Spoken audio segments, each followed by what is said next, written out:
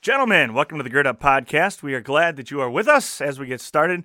A friendly reminder that nothing we say here is meant to be perceived as the official statement of doctrine or belief of any particular school, church, or calling body. We are not affiliated with any particular school, church, or calling body, and that everything we say here is simply the belief or opinion of the man who states it and nothing more. Let's get started with the show.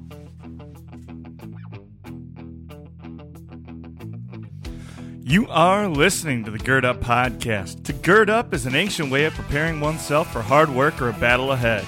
Our work is to reclaim masculinity in the modern world and to live out our calling as men of God. Here you will find a community of believers working hard to become the men that God created us to be. Now it's time to roll up your sleeves and let's get to work. Comedic role. I'm picturing it. I don't know. I'm not going to look at it. All right, we're going. Okay. We're going So just we got live. two guys with us today. I, of course, am Charlie Ungemak. We got Nate Scharf and David Scharf. How you guys doing today? We're doing well. Thanks for having us on. Very good. Thank you. So tell us who you are. Let's start off like that. Who Okay. are you guys? Well, Oldest to youngest. oldest to youngest. All right, then that's me. I'm Dave Scharf. You both have a little gray in the beard, though. I think his is blending because it's longer. I think that's my difference. You get a We're little not more talking on about that. above the ears, though. We don't call Great- that gray. It's great-looking pewter. gray, right. Pewter. That's what it is. No, I'm Dave Scharf. I am. I grew up in West Dallas, Wisconsin, and from a family of 14. I'm the troubled middle child, number 7, as close as the middle as you can get anyway. And then I went to, all the Wells schools, graduated seminary in 2005, got assigned to Emmanuel Lutheran Church in Greenville, Wisconsin. Absolutely loved it there, served there 11 years, and then took a call to be a professor of theology at Martin Luther College in 2016, and this is my 5th year of teaching. Is that something that was like on your radar? Like, hey, I'd like to be a professor someday. Or was it just coming out of nowhere? No, absolutely not. In fact, I had been getting calls every 6 months for a number of years, and a couple of my friends in the congregation, it was maybe a week before I got the call to MLC. I said, I've gotten pretty much every type of call that you can get. I can't imagine there being a call that, would take me away. And then the Holy Spirit has a sense of humor. And then the phone rings. A week later, yeah. So. What do you prefer one to the other, or is it just kind of... No, I always describe MLC as a different kind of fun. Like, I loved parish ministry. I think that's one of the greatest jobs in the world. Not, understand what I mean by job, but MLC I absolutely love too. It's just different. That's all. And there are a few things that make me more excited than, like, I'm sitting in my office and it's 12 minutes to class and I'm like, oh, I get to go teach. I mean, Yeah. it's just it's a privilege. It's awesome. The students are awesome. They're way better than I was when I went to college here. So I'm thankful for that. Like better behaved or better at being students? Better at being students. There you go. Yeah. There's some things never change. Pure right? as the driven snow. Charlie, come on. And Nate, what about you? What do you do? Same kind of upbringing as Dave. I was kind of the end of the middle movement. Well, you guys are brothers. I don't think we said that. Yeah. He. So Dave's Number 9. You're Dave's number number 9. 7. I'm number 9. We got sister Cindy in between us. And then, just grew up in West Dallas. Went to parochial Lutheran Elementary School. Privileged to do that. Our parents sent us there, and our parents wanted us to consider ministry. We went to Luther Prep in Watertown to really get encouraged for that. And many of us did go into the ministry, which was kind of cool to follow in some footsteps. I was number 9, so I wasn't really blazing any trails. It was kind of a nice footprint to walk into. And then got married to Hannah. We got 5 kids. First vicared in Colorado, in Denver area, Denver suburb. Had a lot of fun. Came back to seminary. Was ready to go into the parish, and then got assigned to be a dorm supervisor. So married, but living in the dorm, so I have a very understanding wife. And then we had our first kid, Teddy, in February of that year. So he lived in the dormitory, and the guys on the floor were actually pretty cool. I'd hear them yelling at each other to be quiet. So yelling to tell them to be quiet, but Teddy might be sleeping. So, but then after that, I was recruitment director at Luther Prep for 7.5 years, and then Had a few calls to consider, privileged to consider, but didn't seem to be the right time. And then call to St. Paul's New Ulm came and just seemed like the right time all around and really wanted to do it. And then I came, and I was thankful that 3 months after I got here, my brother got the call to MLC, and they could come up and kind of tutor me on the ways of big parish ministry. And then, well, so you guys kind of did the flip-flop there. Yeah. So you want to go from academia to He's my pastor now. Yeah. So. it's good stuff. How do you feel about that? Is that weird, No, having your brother as your pastor? no, it's been really good, really good. So, have appreciated it for sure. Yeah, absolutely. Do you still get to do a lot of like preaching and such? Yeah. Or So I'm a pulpit assistant in Cottage Grove, Minnesota. So Christ the Lord there. I preach once a month there, and then between chapels and other opportunities, I would say it probably averages to a couple of times a month. Yeah. I'm very thankful for that because that's one of the things that I loved about parish ministry. So yeah, Cool. By the way, I'm also married to Beth Kelpine. Sorry, I have 6 kids. Well, that's new. She's New Ulm royalty. She is New Ulm royalty. Miss New Ulm, 1999. So, Ooh. yeah. All right. Yeah, Some big time. would say the best year. So you get obviously a big family. How many total kids were in your family? So 14. We're from a family of 14. 14 Okay. kids. 14 So, kids. Yeah. All right. What's it like growing up in a family that big? Oh man, I suppose you don't really know anything else, but it is so fun. Like always, I'm glad we had that upbringing because I can tell people, it's not about the material things. We had we were blessed. Lord provides, but we had very limited material things, but we had each other, and it was a blast, just fighting and playing and annoying each other. And I think of, I vividly remember we drank powdered milk. Do you know what powdered milk is? Yeah. So Still remember the taste? it's still okay. It's okay on cereal, but real milk. I remember when we would taste real milk, it was like candy. But anyway, we drank powdered milk. We were making some in the kitchen. Somebody came to the door and looked over my mom's shoulder and said, "Your kids drink powdered milk?" And my mom said, "Oh, no, they love it. They can't even tell the difference." And we all groaned in the background. But yeah, no. We were very blessed. I'll let Nate talk. No, yeah, that's good. Just very, and I always kind of think of it as like movements in our family. We had the first siblings, 4 girls right away. So I think mom and dad were spoiled a little bit before the boys came, but they were, they set a good example, and then just kept moving through. And then in the end, we always give our 2 little sisters, a hard time for being the grandchildren, raised by grandparents, because a lot of the rules have been modified for them, and a different place in life. But I remember as a kid in grade school, just seeing like I had a friend who was an only child. And just kind of jealous at one point, and just thinking, oh man, all the presents he doesn't have to share with anybody. He doesn't have to, and then realizing that this friend also wanted to play at our house all the time. Yeah. So it kind of dawning on me that it is a really big blessing to have siblings and to have that, and then just growing up in a Christian home. I remember we lived right next to we were in the parsonage right next door to the church. To call dad. Remember the code? To call dad on 11, the church phone. Intercom 11. Intercom 11. And, tell him it's time for dinner. And always being in the church life and, going over cleaning church when, people didn't, when someone didn't sign up or couldn't show, we just trooped over there. But being in God's Word all the time was a blessing to us. Yet somehow we were late every single Well, the church bells service. rang for a reason, Well, right. If it was within the first hymn, we were on time. did you guys walk around to the front of the church together as a family and everything? Like I'm imagining, when all the little girls come out of Madeline's house. Yeah, they're all for walking sure. in 2 straight lines.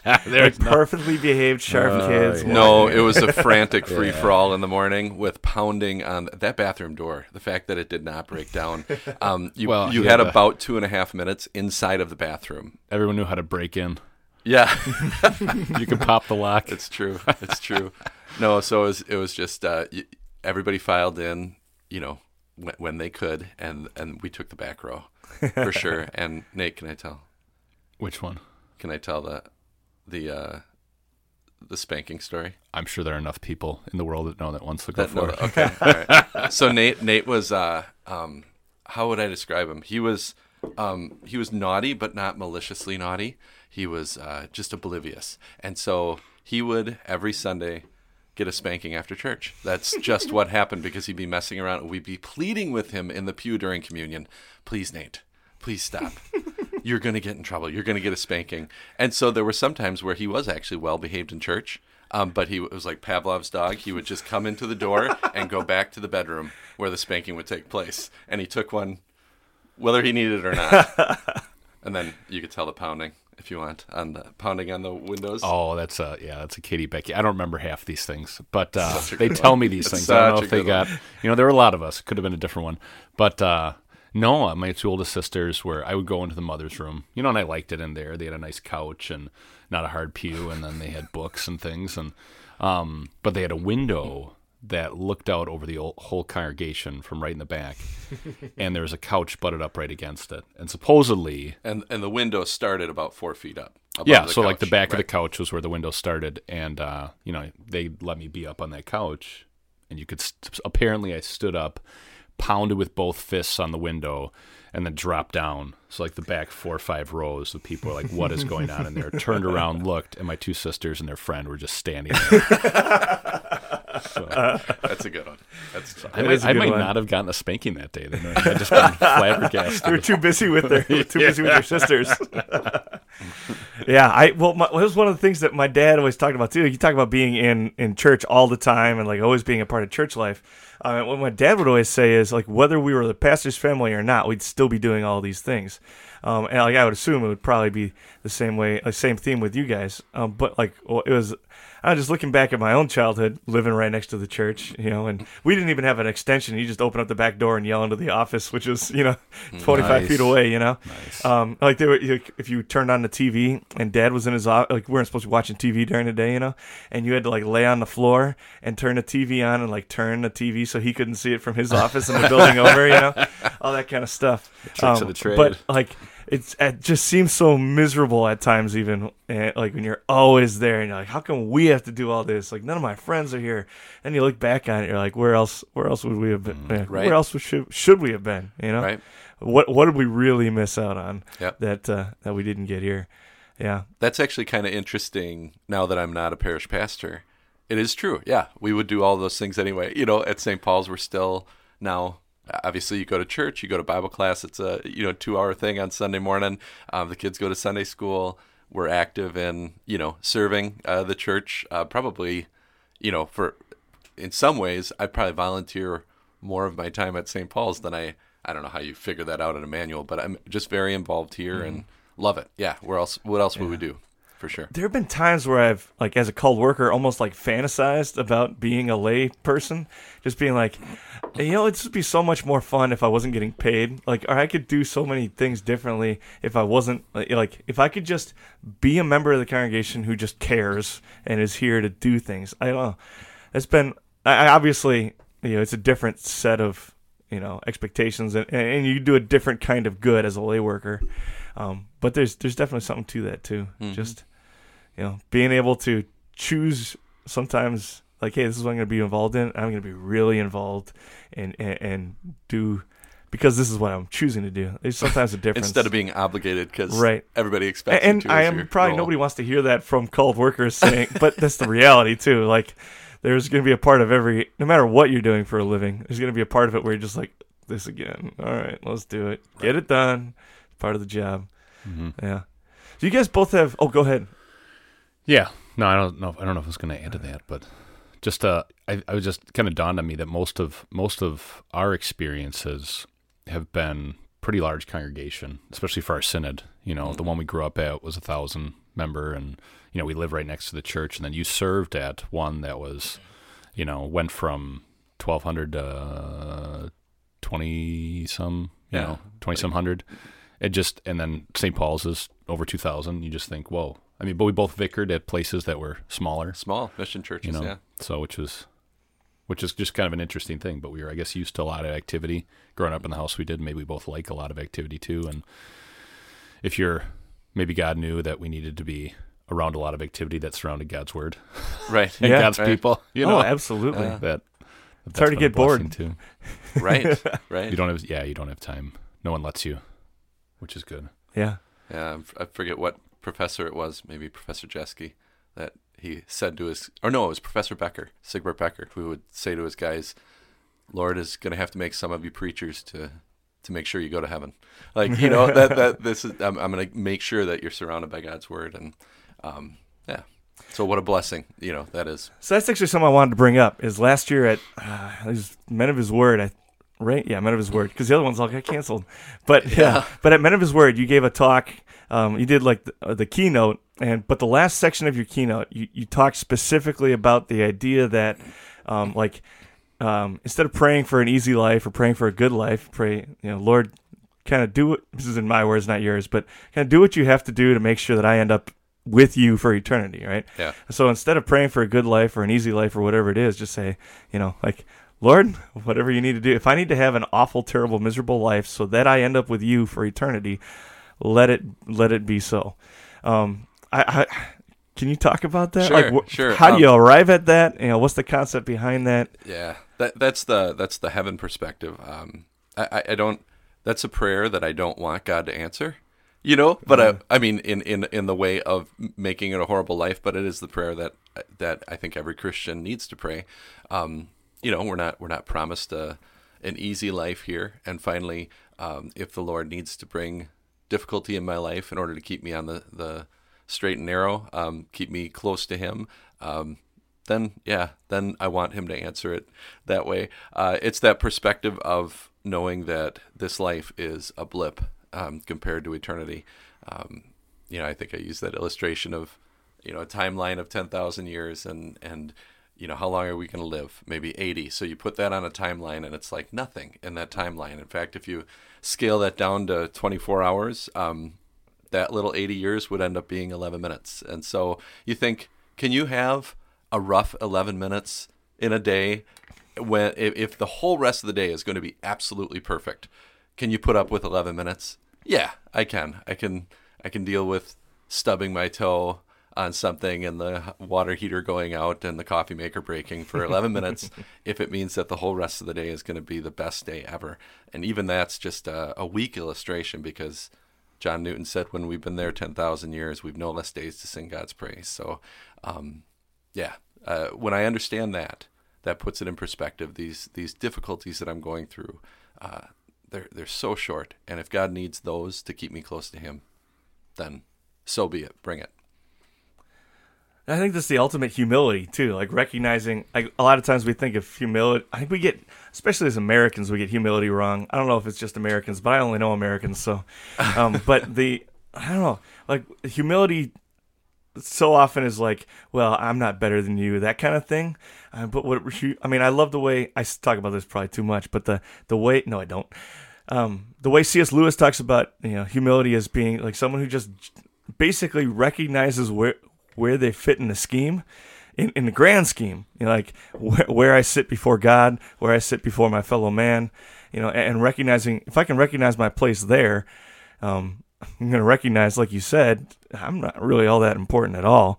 And if I'm not the end all be all, and I'm just a blip on the radar, like just a blip on a timeline, like that gives me kind of some perspective to deal with the people around me and how I build my relationship with my Heavenly Father as well, where it stops being all about me and what I want, and because I'm part of a great collective, doing the work of my Father, it just changes that perspective a lot. Mm-hmm. Yeah.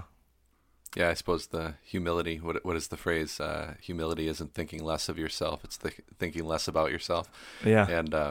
And realizing your place in the scheme, and yet, just the wonderful understanding that even when you are going through those tough things, even though I am nothing but dust and ashes, as Abraham said, God was still talking to Abraham. He was still letting him in on his plans. He was still listening to him, and what a comfort that even though I am nothing, God considers me everything. And He still listens to me, still doing what's best for me. Yeah. And, Jesus said, I don't call you, slaves. I call you friends, because I'm sharing with you what the Father shared with me. And just that we do have that plan, that all things work for the good. And just that, I think when everybody's going to go through difficulties, and some are unique to the person, some are common to everybody, but in the grand scheme of things, nothing new under the sun. But yet, you kind of, it's nice as a Christian to have that perspective that God's doing something good with this. Oftentimes we can see it that it's good for us, and then also we can see it's good for others too, that we're better equipped to handle life, better equipped to help others and be of use in our society and to our fellow man by the struggles we go through. And what Dave talked about, that was always our mom's prayer, the Lord would take us home before any of us would fall away. And I thought that was always, something I thought, whoa, that's pretty dark, Mom. But, then you get to live a little bit of life and you go, yeah, that's a good prayer. Yeah. What is that in Isaiah? That who knows, but that, they were taken away before, or to save them from the evil that was coming or whatever. And think about that with our sister, Number 3 was killed by a drunk driver when we were in college, or when she was in college. Number 4. Yeah, I'm Debbie, sorry. Oh, my goodness. Debbie did not go home to heaven. Yeah, She's still with us. Erica, sorry. Number 4, I apologize. But anyway. But yeah, that I think that's one of those things you can take comfort in. God knows, my times are in your hands. This wasn't a mistake for him. And who knows that maybe she would have fallen away at some point in her life. Maybe she was about to run into something really, really difficult that God wanted to spare her from. And so, yeah, we see a glimpse of the good that comes out of that, brought us closer together. We were able to be positive Christian witnesses to others as we, mourned her loss and took comfort in God's promises. But frankly, even that, we see a glimpse. I think heaven's going to be pretty awesome when we get there and we see in part now, but then we just go, wow, I didn't realize all the things, and all the ripple effects that everything happened in my life, that all the ripple effects that you use that to, bring others to faith and benefit others. So you make me think about a different C.S. Lewis concept too there with in Mere Christianity, where he talks about, he's talking about old women in particular, but it can be extended to anybody. The idea of if you only live for 70 years, there's some bad habits that they might be getting worse over those 70 years, but inside those 70 years, they can be tolerated and dealt with. But imagine then that you live forever, and just how miserable and awful those bad habits are going to become, and how just awful people would be if they were given more time to develop those. I mean, and I don't think we always think about old people that way, but grumpy old grandpa who just won't keep his opinions to himself and things like that, or we all know some vindictive old people, right? Methuselah. I always say there are some who can rip your heart out with a smile, right? Say and the now most. Imagine if they had another 100 years to practice that, just how brutal they might be, right? Right. And that idea of our lifespan is just about right, because we could do some serious damage if you gave us too much longer to get good at it. Sure. I always chuckle when I read or hear that section of text, but it fits right in there. There's even our lifespan has a specific purpose and a specific time to it.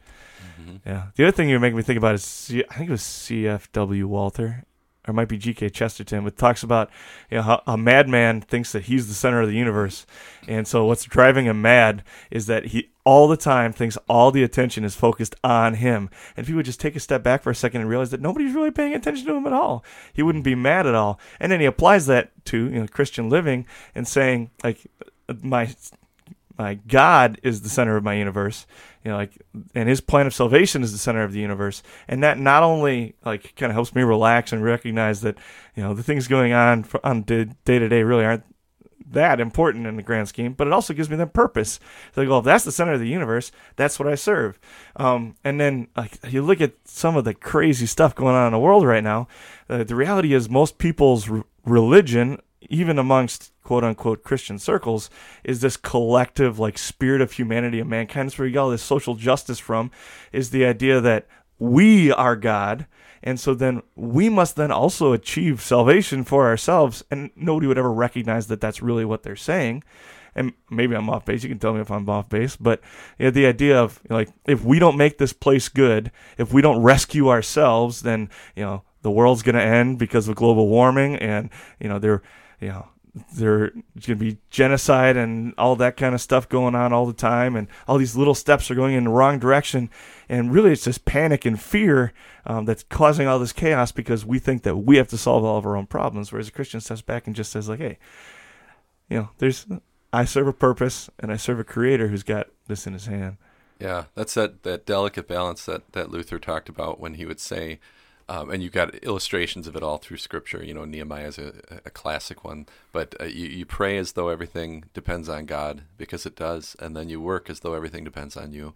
And that balance needs to be kept, kind of like what you were talking about. When you take out the pray as though everything depends on God, understanding He is in control, then, oh man, is that a crushing weight to think that I have to work as though everything depends on me, and really think that it does. And so, yeah, I say amen. I don't think you're off base.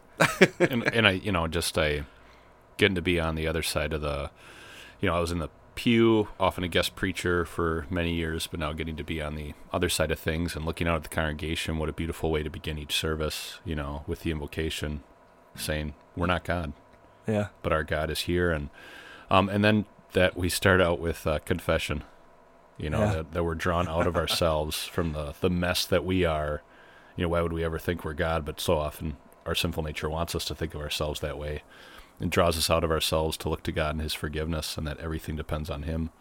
And then the rest of our worship is joyful. Yeah. That we get to hear about who our God is, what He's done for us. We confess Him in the creed. We receive the Lord's Supper. Hopefully hear a good sermon that's Christ focused and centered. And just, then you get to go back out into the world, which points all at you. And then just to keep pointing away from yourself. Is that an easy thing to kind of master? Well, maybe not master is the right word, but to get your head around as a pastor? Like that idea of because especially if you're the only pastor, I can imagine it'd be very difficult to kind of take a step back and recognize that you're not the end-all be-all.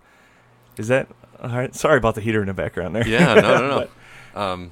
I grew up in a big family, I think helped me with that, because, having older brothers and sisters who, were ones worth looking up to, it was constantly, you can't be them, you can't be at that level. So it kind of, really, really mortifying that desire, I guess, or that thought that I have to be, I don't know if you want to say it, be the best, or, you want to be the best that, with what God's given you and with His strength. But, I don't know. You're competitive, but you also realize that you're not going to be the same, nor does God want you to be the same as.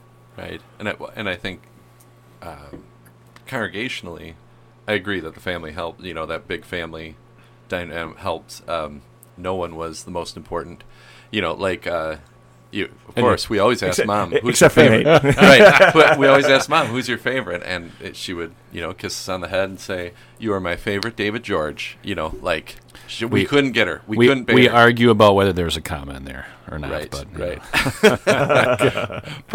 But no, in a congregation, I think experience just helps humble you that way, that sometimes you realize that God used your weaknesses more to accomplish things than your strengths, because, I think about that at Emmanuel. How many times, because of my weaknesses, others stepped up and did something way better than I ever could have, and it made a greater impact than I ever could have, and that's the body of Christ, right? Where you realize I am important, but I am also part of the body of Christ. I am not the body of Christ, and I need everybody to be participating, and then of course not forgetting. Nothing happens apart from the blessing of the head, and that finally Christ is the one who is working through us. So, yeah, I think earlier on I probably struggled with it more than I do now. Just realizing, and it's a wonderfully freeing thing. Yeah, interesting. So you guys both have. Oh, you can go get more coffee too if you want to. Oh, nice! I will. So you're looking at the mug there. There's plenty. But you guys both have big families. Was that part of the plan, or does that just kind of happen, or is that something you were going in saying, this is what I want? Children are a blessing from the Lord, Psalm 127 and 128, and we just grew up in a family that, our parents really, really cherished each one of us, while we might not have gotten as much individual time, we always felt loved, and we loved each other, even if we were fighting. But just to see the blessing that, our siblings were to us, and then, both of us married women who were, also had the blessing of siblings and family and understood that. And then, when I got engaged, I said to Hannah, we just put the ring on her finger, and she actually let me, so that was good. And then I said, hey, we're going for 15, and then she started taking the ring off. So, those things had to be worked out, but we were blessed. We have five children, so just wonderful blessings, and thankful for them. Our mom always said, whatever the Lord blesses us with, that's what we're content with, and I would just say, again, growing up in a big family, we saw the blessing of siblings, but then also realized that even though there are, motive is everything with birth control and things like that, even though there are God-pleasing reasons for that, money is maybe too easy of a reason. And I always think of Jeremiah 17, where it says, the heart is deceitful above all things, who can understand it? But I kind of have said, that's not going to be a reason for us, because I realize the Lord does provide, even if it means we don't have the greatest vacations and all. Even if we don't have real milk, we're still here. We're still alive. And so that's kind of how I think our families have kind of looked at it, and glad we do. It's been a blessing. Yeah. And then also valuing, getting to grow up next to church, being in God's Word, having a family that modeled it, and just having those influences was a huge blessing in just worldview. I think in how we viewed things, just in, I remember, we moved to New Ulm, there was no parsonage. It was, we'll help you find something, whatever, it takes. It's very, very generous, very wonderful. But, we were going to have to buy a house, and we were looking at all these houses, and Hannah and I were, seeing what was available, and, what are your wants? What are your have-tos? And then I just came across, and lots of bunk beds. Yeah, I just came across a picture from, as we were getting ready to move, packing things up. I came across a picture of, I don't know if you remember my space outside your and John's room. Yeah, of course. It was like a bed against the wall. And my closet was hanging my hanging clothes over a pipe that was running in the open rafters in the basement, and your safety window. And, oh my goodness! If there was a fire, we would not have made it out. By the way, that room also being smaller than a jail cell. Yes, where yes. John and my beds were. But it was cozy. It was cozy. cozy. And that was the room everybody wanted to be in. It was like that was the cool room. So I had to, but then I showed her a picture of the space with my clothes hanging up, and she's like, all right. We'll be okay. So, well, you guys have a decent amount of space in that house, though. Oh yeah, in West Dallas. Here. Here. No, we're very, very blessed. Very blessed. Nice big old 1910. So we missed our 100-year party by 5 years, and then you guys just 1918. 1918. So. I believe Hannah was supposed to organize. She was supposed to organize. 100-year I forget what happened. Yeah. So we dropped the ball. Life is busy. Yeah, life is busy when you got a house full of kids too. That's true. So challenges, plus sides. What are you like? Would you advocate for others to have a big old house full of kids? Yeah, I mean, Lord says children are a blessing from the Lord. Like I said, it all comes down to motivation. Of course, this is a blessing that God wants to give, and so under normal circumstances, I would say absolutely. You of course have to evaluate your health, your wife's health, your emotional health, and all those things. But yeah, I mean, oh my goodness, I wouldn't trade having lots of kids. I wouldn't trade being from a big family. You're never bored, never lonely. So. Yeah, I think, I always think, I just say, when I get to do pre-marriage counseling, I just say, children are a wonderful blessing. And I kind of tell a few different stories, about, that there's not a, oh man, Dad would never tell us some of these things. But then you get to talk to like people his age or some of his buddies, in our travels and getting around, and every once in a while they'd tell you something. And one of the guys who was on a board with my dad said, he told him that all his buddies would would rib him and say, the Lord said, Ralph, the Lord did say, be fruitful and multiply, fill the earth and subdue it. But, he wasn't just talking to you. He was So, yeah, no, I think wonderful family, wonderful blessing in our lives, having the Lord first in your life and having that modeled for you. And then, as things fall into place, my parents, modeled that for us. And I think we see children as a wonderful blessing. We're at 5, and I think that's the end for us, for a lot of different reasons, but all of them a blessing. So we didn't get to 15, but yeah, what does Dad say? Becky and 6 John. kids. It sounds like a big family. That's just a good start. Yeah, sounds like a good start. You you hear families talk about I'm gonna have my own basketball team. You guys could have played like a full 7-on-7. Yeah. That was the backyard. That was sometimes the backyard. Yeah. Get everybody going. But I mean, just when God says children are a heritage from the Lord and a reward from Him, that's a blessing for now and one that keeps going. And you think of how many blessings of God keep going. Very few, right?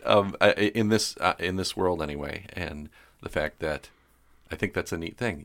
That's kind of a legacy type thing. The kids keep going after I'm gone, and keep impacting people with, God willing, the Great Commission, right? That they're reaching people for Jesus. So. Yeah. And in a way, I am, Yeah. So. Well, and to feed into that even more, there's 14 of you, and many of you have ended up in ministry. So what is it like? Is there, why, how does that happen? Where? By God's grace. Yeah. That's, there's, you talked about the idea that nobody pushed you into it. You get to choose, whether or not you wanted to do it. But I don't know. I just kind of want to lean into that a little bit. Why do you think so many of you ended up in ministry? Well, I mean, part of it is a lot of times if a plumber's kid grows up to be a plumber, right? And you follow in your dad's footsteps. We have our dad is a pastor. Both of our grandpas are pastors, so it was kind of in the blood. I think we also realized the importance of the work growing up. We got to see that firsthand. And even though I went to college and I didn't want to be a pastor, I didn't know if I wanted to be a pastor. I kind of thought I wanted to be something else. So my sophomore year, I ended up going to Germany for a semester, and Lord blessed me with 10 guys, a group of 10 guys that befriended me, mostly to speak English to me, I'm sure. But no, they were wonderful. We did everything together and went on hikes together and all that. But 9 of them were atheists. 1 of them was an agnostic, and the amount of conversations that I got to have with them about God and being able to witness to them. And then towards the end of my time, just it dawning on me, I love these guys. I want them in heaven one day. And just thinking, what better thing to do with my life than to full time be able to pursue that and bring as many as possible into the kingdom. Not that I couldn't have glorified God in a different profession. Mm-hmm. I certainly could have. But for me, that was the driver for why I picked to do what I wanted, or to do what I did. No longer was it just because Dad did it, and not because my older brother John did it. So there is a fair amount of path of least resistance sometimes. Oh, for sure. Yeah. That's why I went to MLC. I mean, all my friends were going. So I mean, I not that's not the only reason, but you know what I mean. Right. I mean, there is that encouragement of numbers. For sure. I think just seeing it modeled for you, and then seeing the good times, and also seeing the very difficult times in ministry that your parents modeled for you, and just knowing what was always the thing, just that you want to share Jesus with people, and what a cool vocation that you get to learn God's word better and better. Was it a lot of people who are psychologists go into it because they're trying to figure out themselves, is what I've heard. I don't know. But I think in ministry too, you go, I need this, and then we comfort others with the comfort we ourselves have received from God, and I think that's been a blessing. You always have your doubts, do I want to do this, or am I worthy to do this? Am I able to do this? But then God just keeps carrying you along. And that was a wonderful blessing. I remember, going into Pastor Treptow's office, recruiter at MLC, and just saying, I don't know. it was winter in New Ulm, where you have to walk, on an angle because of the wind and the sleet and the snow, and you just go, oh man, and papers are due and whatever else, and you just go, I don't know. And then all of a sudden the next day I got called into his office, and he says, hey, I've got a pastor in Florida who really needs a helper for the summer.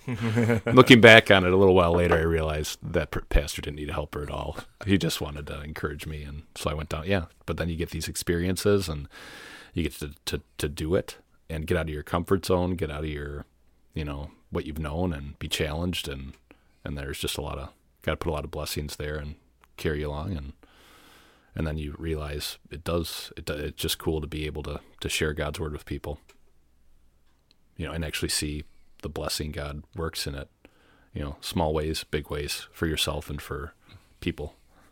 It's also somewhat natural when you've been immersed in it from early on, seeing Dad preach and be a pastor. And then our mother is, one of the most godly women I know, and she would do devotion with us every day and say our prayers and sing our songs, and she would live Jesus for us, show us that. And we had a paper route when we were growing up, and Nate was terrible at waking up, but I was really good at waking up. No, we were terrible. You must have the wrong microphone over here. No, but she would probably go to bed at 2 a.m, because she was doing all the house stuff, and grocery shopping started at midnight. So, but she would make sure she was up at 4:15 to make sure that we were up for the route, and then she would go back to bed. But I just remember, you've got Norman Rockwell paintings up here. I always said I want a Norman Rockwell painting of Mom leaning over the kitchen counter with a single light bulb,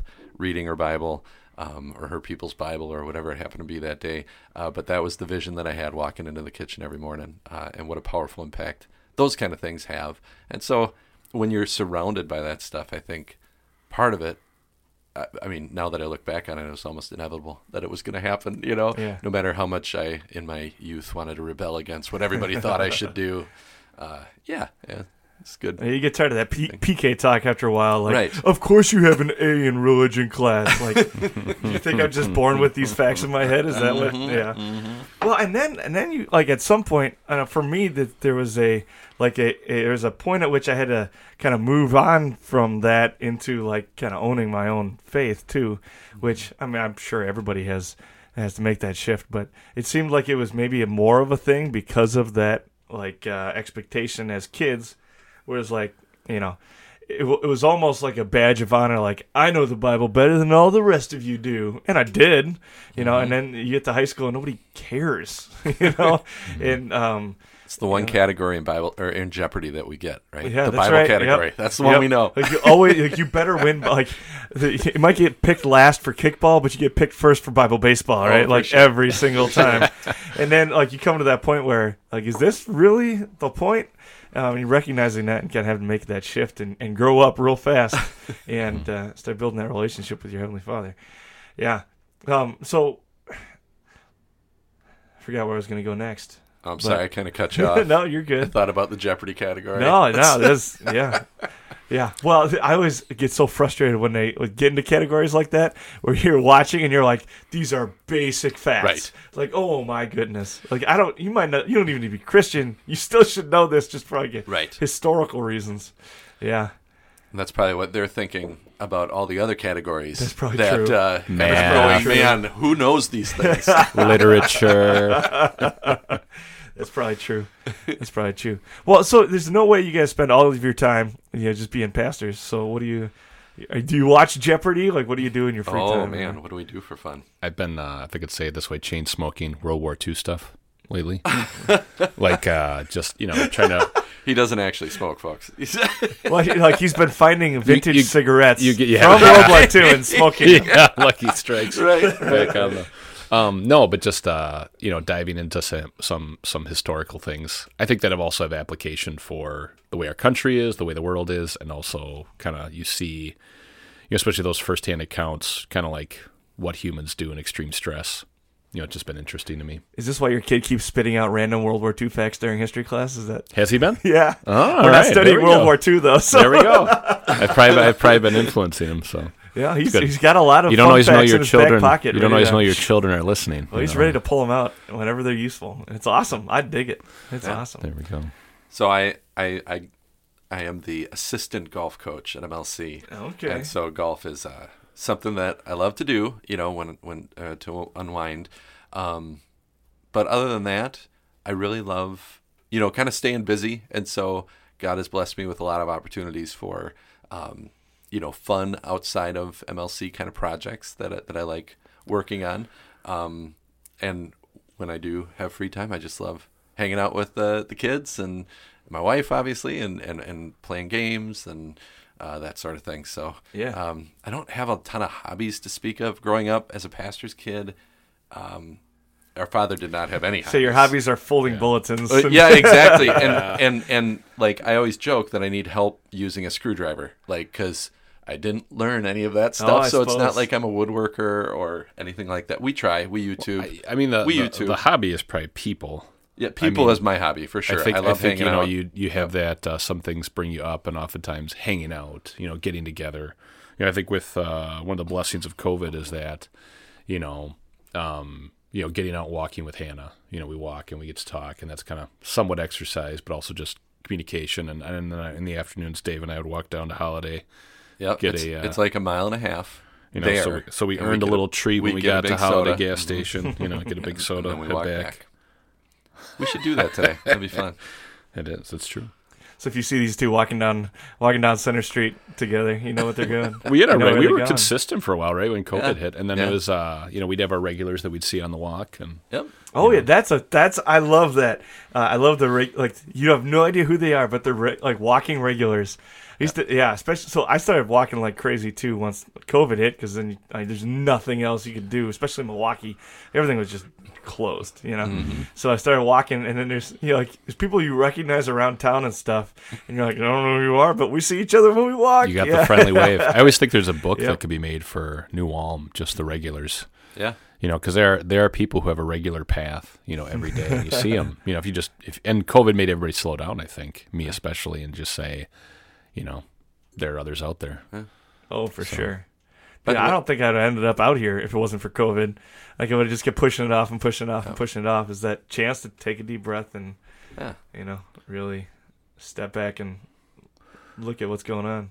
I thought of a hobby, by the way. Yeah. About 1.5 years ago, I downloaded the list of the 100 most important novels ever written. Okay. And I'm working through those. Okay. What are your favorites so far? Oh, boy. I would say Anna Karenina, not. That's not. That's terrible. You have Moby Dick. Moby Dick was okay. It was you said there documentary. Parts. There were parts. Well, it gets exciting in the last 100 pages, but the first 800. I mean, there's chapters on different types of whales and things like that. I'm trying to think. The favorite, Great Gatsby was good. Oh yeah. I have Nate talking. I'll think of the ones that I really books. like. This could be a while. Reading Don Quixote right now. That's entertaining. It is, yeah. That's entertaining. No, but I think basketball, when we could play, yeah, before shutdowns, but getting together with the guys, playing basketball while my knees and legs and I don't annoy the other players, and we got you going on that. That was good. Oh, it's a great way to start the day. And then you don't have to. It's not like every time you get together with your friends, you have to be intentionally building into each other and all that. Mm-hmm. That can happen around a game of basketball. You don't need to even really. I mean, there should be some relationships with other dudes that you're intentional about, of course. Yeah. But that's a great example of just in each other's lives. We know what's going on.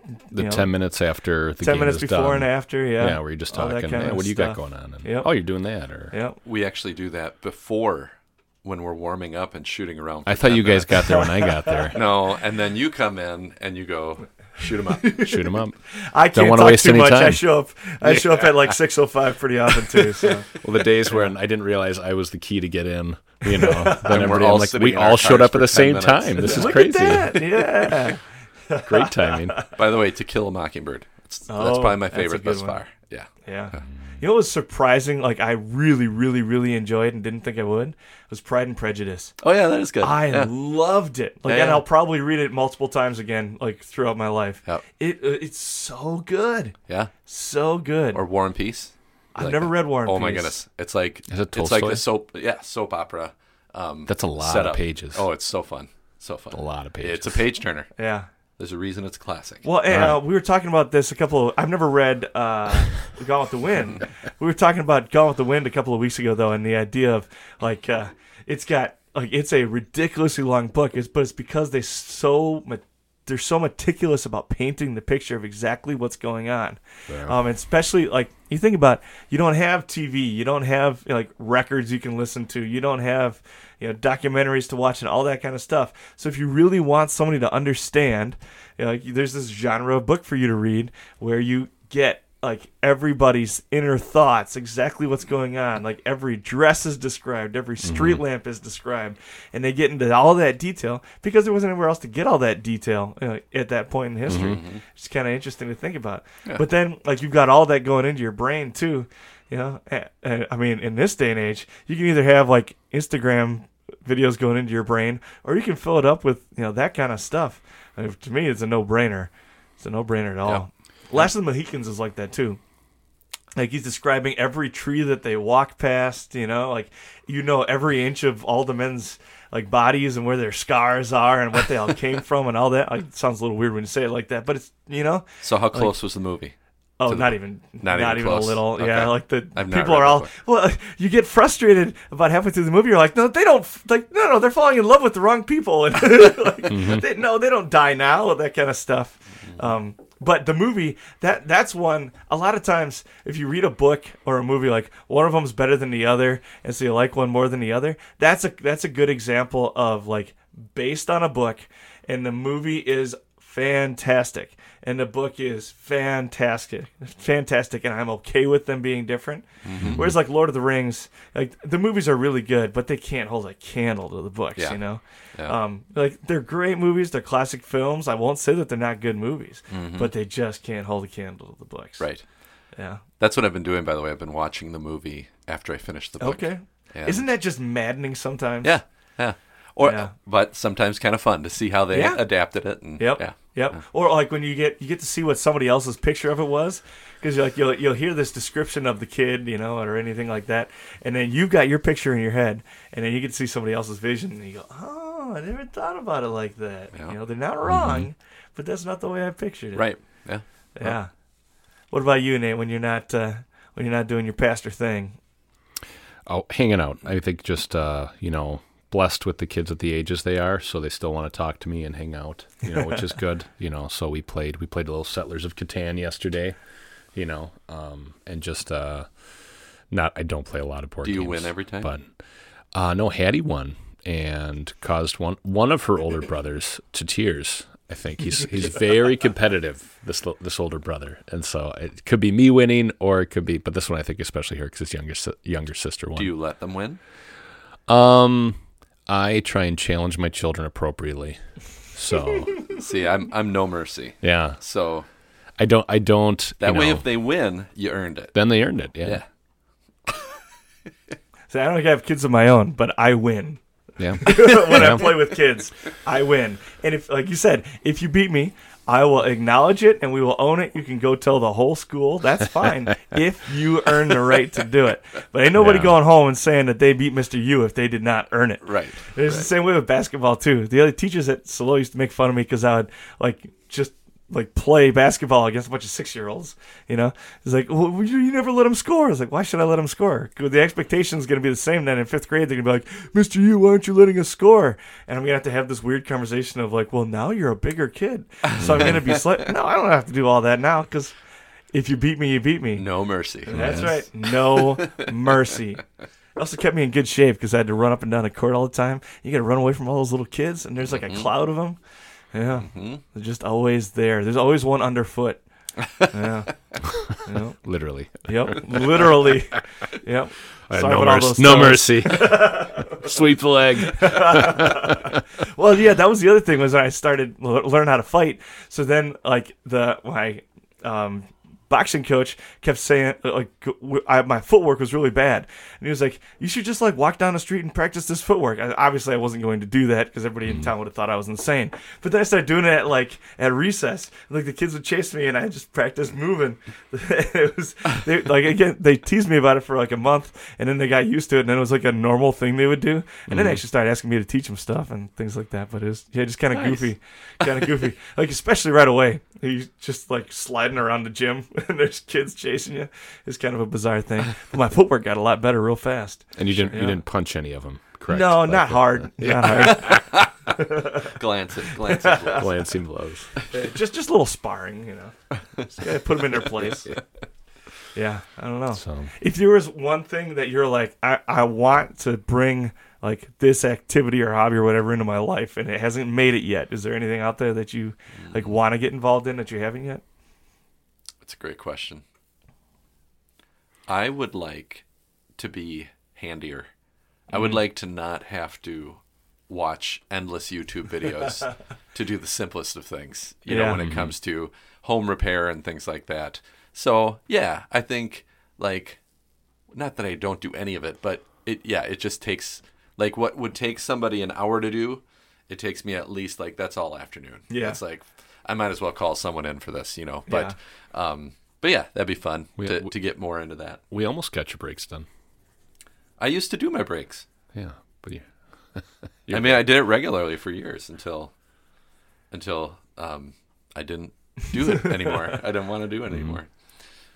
But no, that has been something that's been new for me, is, you know, being in a house that I have to take care of. And thankfully there are a lot of people who are willing to pitch in and, you know, give advice or help me with something, or I call Dave, and or a member is willing to take mercy or have mercy, you know, and I explained to them I didn't change a light bulb when I was a kid. So, you know, this is where we're starting from. But, you know, that's been kind of fun and something, you know, not related to maybe anything else I'm doing. You know, and a couple of the kids have been interested in, like, kind of learning a few things, so that's been fun. Do you have them come over and do it, or do you, like, have them come over and teach you how to do it? Depending. Most of the time I try and do it, and if it's out of my league, I'll ask them, can you help me? Can you know, and sometimes it's, you know, I know there'll be a point where it's something that's big, and I just gotta, you know, have the professionals come over. But and there's always that, like, 5 seconds of, like, if only I was man enough, you know. And you're like, you know, like, deep down, you know, like, this really isn't diminishing my manhood, but, you know, it's that moment of, like, this is my domain, and I'm having to give it over to someone else. You know, and then there's also a little bit of vulnerability. Yeah. Also the you know, you come over to the house and you can immediately within the first 5 minutes see the things I've been working on, and the things that, you know, like, oh, you fix that, like, like our wave theme in our kitchen with the paint. That's almost professional level. Almost professional level. I thought you wanted an ocean theme in the kitchen. I appreciated your help. It was blue. Oh, it was blue paint. We don't have to tape. I was very confused. We don't have to tape. Freehand that. I did get into coffee roasting we were talking about before. Oh, yeah. Which that's been super fun. I mean, I've loved experimenting with that. I would love to get back into brewing beer. I've got all the stuff. I just don't really have a good space to do it again. And so it's been a number of years since I've done that. So you should connect with John Paustian out in, where are they? Oh, yeah. Out in, I know what you're talking about. Yeah. But they do a lot of brewing. Do they really? Yeah. Fun. Yeah. Well, yeah. They're also like third cousins or something like that too. Yeah. Are they really? Yeah. Yeah. Yeah. His he's got this, we're cousins.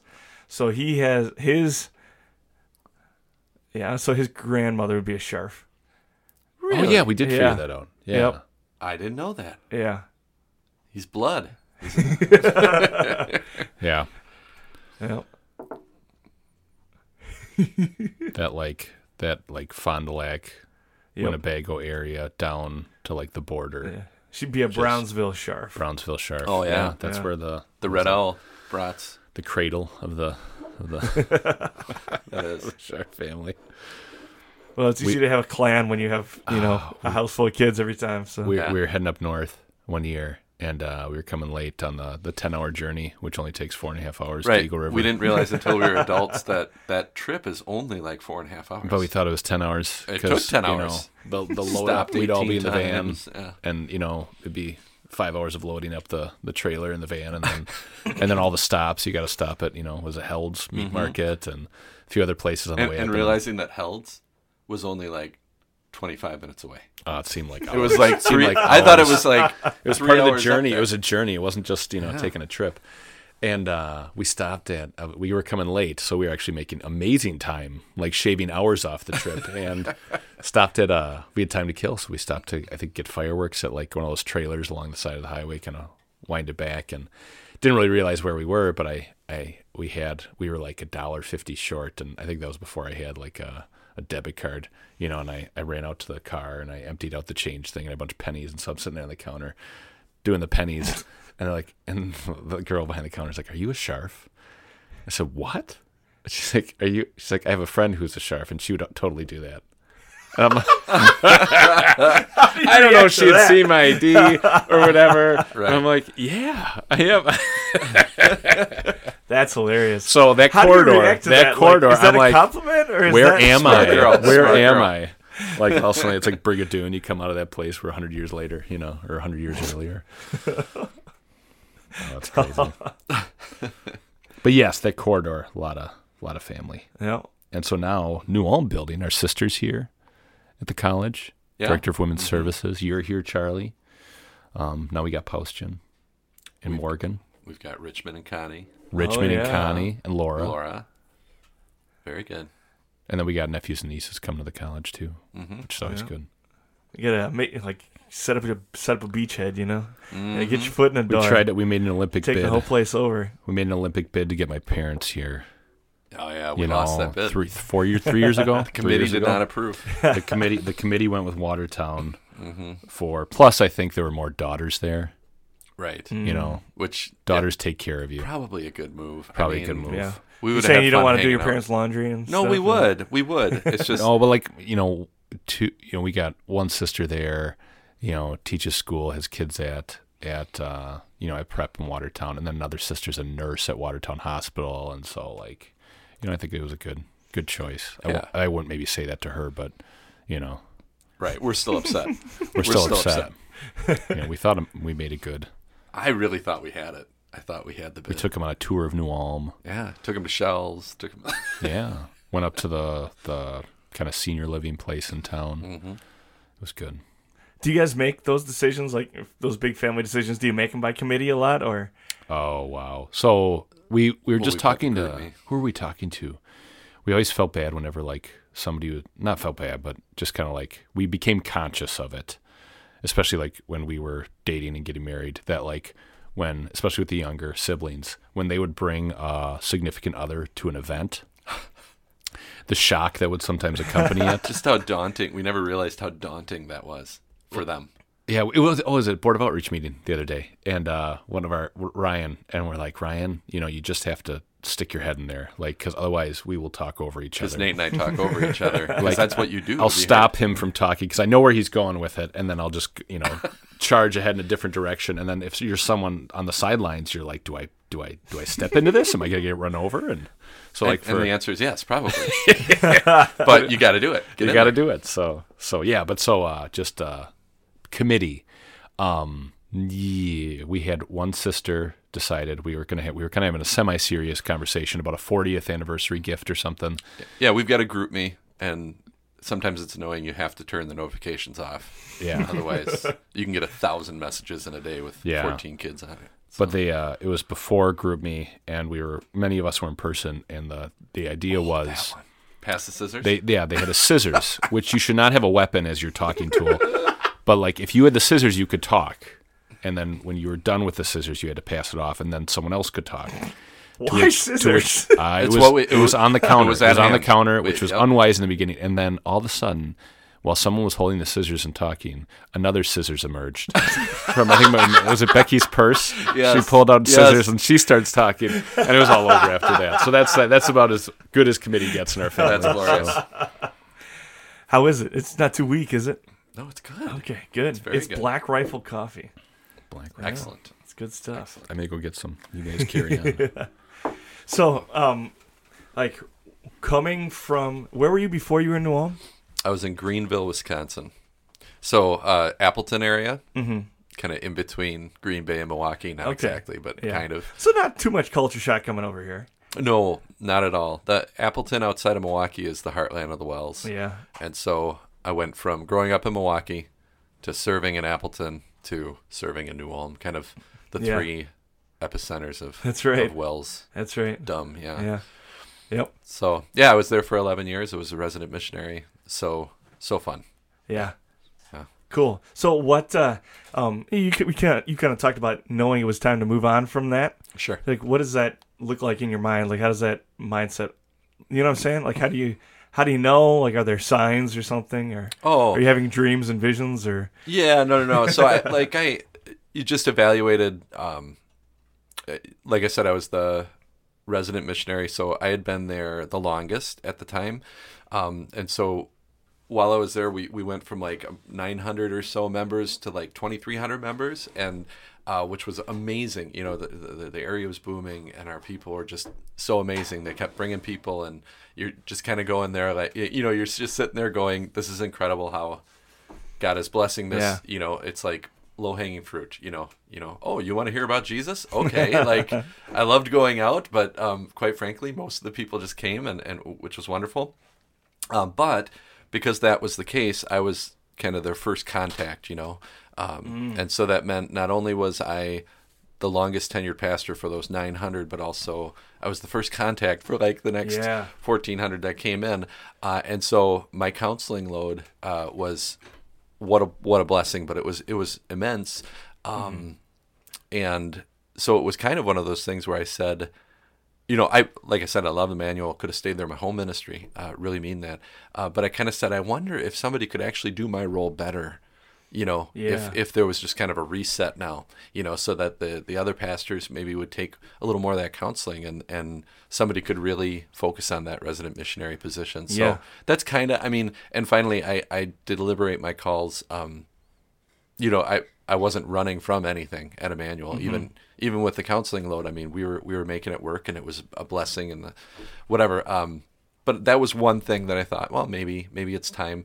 But then I always gauge calls by impact, and I think, you know, obviously Emmanuel, what a wonderful impact on that community, and you know, we were able to help some other congregations and stuff like that. But then I thought at MLC, man, I get to impact the future called workers in a smaller way, but future called workers in our synod, and man, then those, I talked about ripple effects before, those, you know, those moments, those lessons, you know, that'll have a ripple effect over tens of thousands, hundreds of thousands of people over the years. So that's kind of where I came to with it. Yeah. To what extent is like your personal identity wrapped up in what you're doing? Does that question make sense? Like, to what extent, like, did you, like, a character, or not, that's not, you know, did your essence change, like, making that shift? Or do you kind of get to stay basically, you know what I'm saying? Yeah, I think I know what you're saying.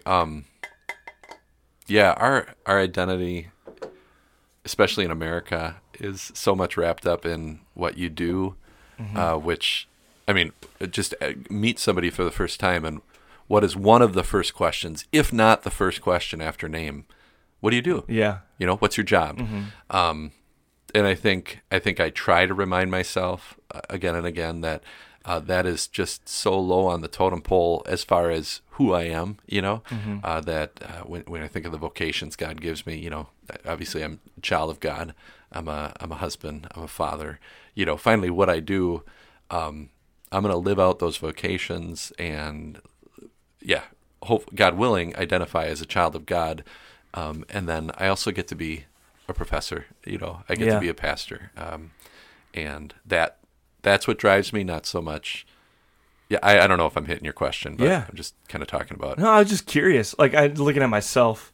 Like, for me, one of the easy things, especially early on, was falling into that, like, professional Christian mode, you know? Where, like, you're not a professional and a Christian. You're a professional at being a Christian. And sometimes I even thought that was, like, a good thing, and maybe it is in some ways. But you lose that, to sound evangelical, you lose that personal relationship with your Savior, which is a thing. A lot of people take that and run with it, but like it is a thing, and your own faith starts to disappear into like your job. I don't know. Like I so much in my ministry have identified as a teacher, like, and that's kind of a different thing too, where when you're a teacher whose primary role is teaching the gospel, of course your identity's wrapped up in that, and then you can stop doing that and you'd still be who you are, Yeah. I don't know. I was just curious about the pastor side of things. So, I think I think we always want to be careful not to become professionals. Mm-hmm. Like that. I think devotional life helps guard against that. The professional use of the word. So, like you talked about, I think it's the same thing with teachers in the classroom. That why am I studying this text? Well, so that I can say something, because that's my job. Yeah. As opposed to starting with every text, it's so hard, I should say. It can be done, and it is done. You want to preach a sermon to yourself first and all that kind of stuff. But it can very easily become a scavenger hunt for, I'm into God's word on a scavenger hunt to find out what I can say because I got to get a sermon written. And I think devotional life helps guard against that professionalism, that this is just for me, and I'm not doing this for anyone but me. Just me and Jesus right now. So, yeah, I don't know if that touches on what you're talking about. Yeah. Actually, that's one of the reasons why I haven't stopped necessarily, but kind of leaned more towards these kinds of podcasts, like these long form podcasts for this as well, is that like I found myself doing exactly that. Like all of my, one of the big things I preach is like every day, like I read. There's 31 Proverbs, so you read a proverb a day, you read a psalm a day, and then you read whatever your Bible reading is for the day, and doing those. And then all of a sudden, you find yourself like you said, almost headhunting, like, I want to talk about this. So, and it's not a bad thing to be doing that research, but then it becomes all about that instead of like, how can I grow? Like, you're not talking, I don't know. I don't even know. You put it into much better words than I did, I guess, but... Yeah, that idea of losing the relationship for the sake of the message or something. Mm-hmm. Yeah, it's a scary thing because I see myself do it so easily. Mm-hmm. It's but as one of those things that I recognize in myself and terrifies me, then it's one of those things that you deal with because you're so conscious of it. Right, and if you do fall into that professionalism, Mm-hmm. then as a pastor and as a teacher, you're going to lose joy in what you're doing because you're going to fall into the two pits of, pride or despair. Things are going great, congregation's growing, people love me, whatever, and you become proud. Boy, God is sure lucky to have me, right? And then the next day, somebody comes in and chews you out, and you see like 10 people sleeping during your sermon, and then you think a despair, like, oh, woe is me, instead of that devotional life just grounds you in, I'm not a professional, with the word, grounds you in law and gospel every day, reminding you you're a child of God, and grace upon grace that he actually makes you a called worker. Like I always say to people, what better job is there? I get paid to read God's word. That's pretty awesome. So what is your personal, like both of you guys, what is your personal like Bible study and devotion look like? Well, I'll answer and then I'm going to get more coffee. But mine rotates. I do something different usually every year. I used to do through the Bible in a year, and to me now that I've done that, how many times? It's too fast. And actually, now that I say that, the devotional plan I'm in this year will take me through the Bible in a year. But I've enjoyed probably most often just spending my time with one chapter, maybe one chapter in a psalm or something like that. I've used the Treasury of, now I'm going to forget what it's called, Treasury of Daily Merit. No, not Daily Merit. That sounds bad. That's not it. Treasury of, oh my goodness. Do you know what I'm talking about? Yeah. Oh, it's been a couple of years Treasury since I of used Daily it. Prayer? No. Daily Prayer, something like that. But it's a reading from the confessions, it's a Bible reading, it's prayers, it's Psalms, it's a liturgy, that you actually work through, like Matins or something like that. But probably my favorite is just, a chapter a day, and really dig into that, And if I have 15 minutes, so be it. If I have half hour, 45 minutes, kind of wherever it takes me. So, Yeah. Do you have like a set time of day, or? First thing in the morning. Like you same chair, same spot every day, all that kind of stuff. Or? Like, do you have a routine around it? Yeah. So I mean, like, you wake up in the morning, and like really first thing, like where you hit the button on the coffee maker and sit on the couch and start reading, and then like 5 minutes into it, you go get that first cup of coffee, and then you sit back down and keep reading. So otherwise, I found that if I get into the office and I go, you know what, I'm just going to crank out these 5 emails or these 5 little things, and then I'm going to get to it. Those 5 things will chase me around all day, and then it'll be the end of the day. I'm about to go to bed and realize, I didn't do devotion. Yeah. So the devil's good. He has tricked me numerous times with that. But I got to keep all those apps blocked on my phone until they get set, so they don't turn on until 7:00. So I can't access them until. Well, I have to go through like steps to get to them. Yeah. And then that really saves me on those types of things, because I can go to music, and then I can see like. There's like text messages from family can get through, but then otherwise, like nothing else can get to me besides the weather and music, and then like the Dwell app. You familiar with the Dwell app at all? It got introduced to me. Somebody sent me a video of Matt Chandler talking about the app and talking about how it makes him want to punch the devil in the face every morning. It's just a funny little video, but I love it. Like you can either do like plans, like get through the Bible in a year or whatever, or like right now for Advent they have like all the different Advent readings, and they split them up and kind of dice them up, and it's 5 minutes of Advent readings a day and that kind of thing. But then they also have like read through the Psalms or read through this book or whatever. You can pick and choose, and it's all there. You can like choose different ambient music and different accents and different kinds of things, so you can like sit there and listen to a guy from Africa and like read the Psalms in his African accent with like jungle music in the background, and it's all like it'll get you going. Neat. You hear him like with that accent and everything talking about like prepare my hands for war, like that kind of stuff. You're just like, woo. Yeah. But I love that. So I put that on when I go to sleep at night. I don't remember where we were going with it. Oh, like just I don't remember where I was going with that. That's all right. By the way, Treasury of Daily Prayer. Treasury of Daily Prayer. Okay. I don't know where merit came up. We generally as Lutherans don't do the merit thing. So you mind pouring me a cup too? Yeah, for sure. It's good coffee. What about you? How do you do your daily Bible study and stuff? We at seminary, Professor Gergel was now President Gergel at MLC, but he was big on what they'd done a study of. It was either in Roman Catholic priests or other pastors or in one of the synods, and they did a study, and it said that one of the biggest things among people who got out of ministry was a professionalism, where God's word was no longer devotional. God's word was no longer, the personal use, the daily devotion was gone. He said there's something to take note of here. And just, so we all made our plans, and I was going to go through the Bible. I was going to go through the confessions. I was going to go through everything. We mapped it out, and he was going to check with us a year, 18 months after. And so got that and had my idea, first hour and a half in the morning, I'm going to do this and dedicate it to this. And within a week, that was out the window. And that's a big chunk of time. Yeah, and then you go, and then even just trying to cut out any time, and then just kind of, but then the Lord has a way of, using difficulty and despair and other things to get your attention and to drive you back to his word, to him.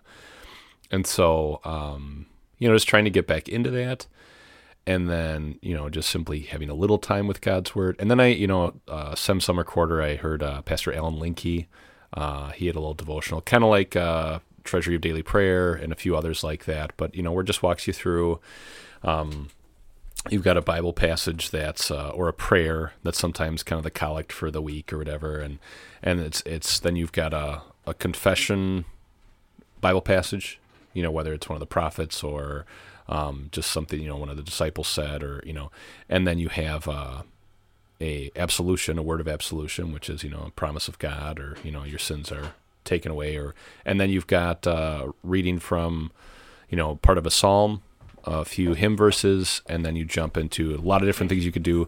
But what I liked about it was sometimes sometimes it could be, that too could be a checking of the box each day.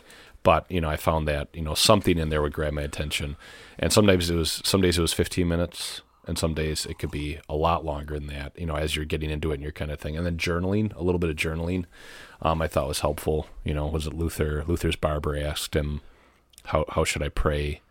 And he said, just take a few verses of scripture. I'm paraphrasing, probably not anywhere near what exactly Luther said. They also probably would have spoke German. Yeah. I could do it in like a German accent maybe. But just what does God's word tell me here? Instruct. What does it make me thank God for? What does it make me confess? And what does it make me pray about? And so there's a couple verses from Scripture, usually, sometimes maybe as many as 7 verses, and then a paragraph from the Confessions, and then there's a little compendium, 3-book series, What Luther Says. Not the same as reading Luther, at length, but just little snippets of what he says on different subjects. And so I try and go through that in day, journal on the Scripture, and then, there's a little prayer and blessing at the end, and then go about my day. And I found that it's simple. It can be done quickly if you shouldn't maybe rush through it, but when you have to rush through it, you just have days. And then other times it really opens your eyes to things. And it's based on kind of the theme of, the week in the church year. However, it's just for me. In a sense. But yet that comes out in a lot of different things I do or think about or say. Yeah. It's a little bit, because what Dave said, you're on a mission going through that text for Sunday. It can really quickly jump into that where you go, I got to have something to say. It's the end. It's getting towards the end of the week, and I haven't really gotten the time I wanted. And that's the thing. It's usually when it gets backed up, whether through procrastination or just busyness, that then procrastination is the number one killer of creativity, and then you're just stringing cliches together, and then you see, and that's when people start dozing, and you go, yeah, that isn't good. I could have done better this week. I know. So do you guys, you talked a little bit about prayer journaling. Do you guys, how do you construct your prayers? That's been a thing for me lately, is finding a way, and maybe it just does go in cycles, maybe.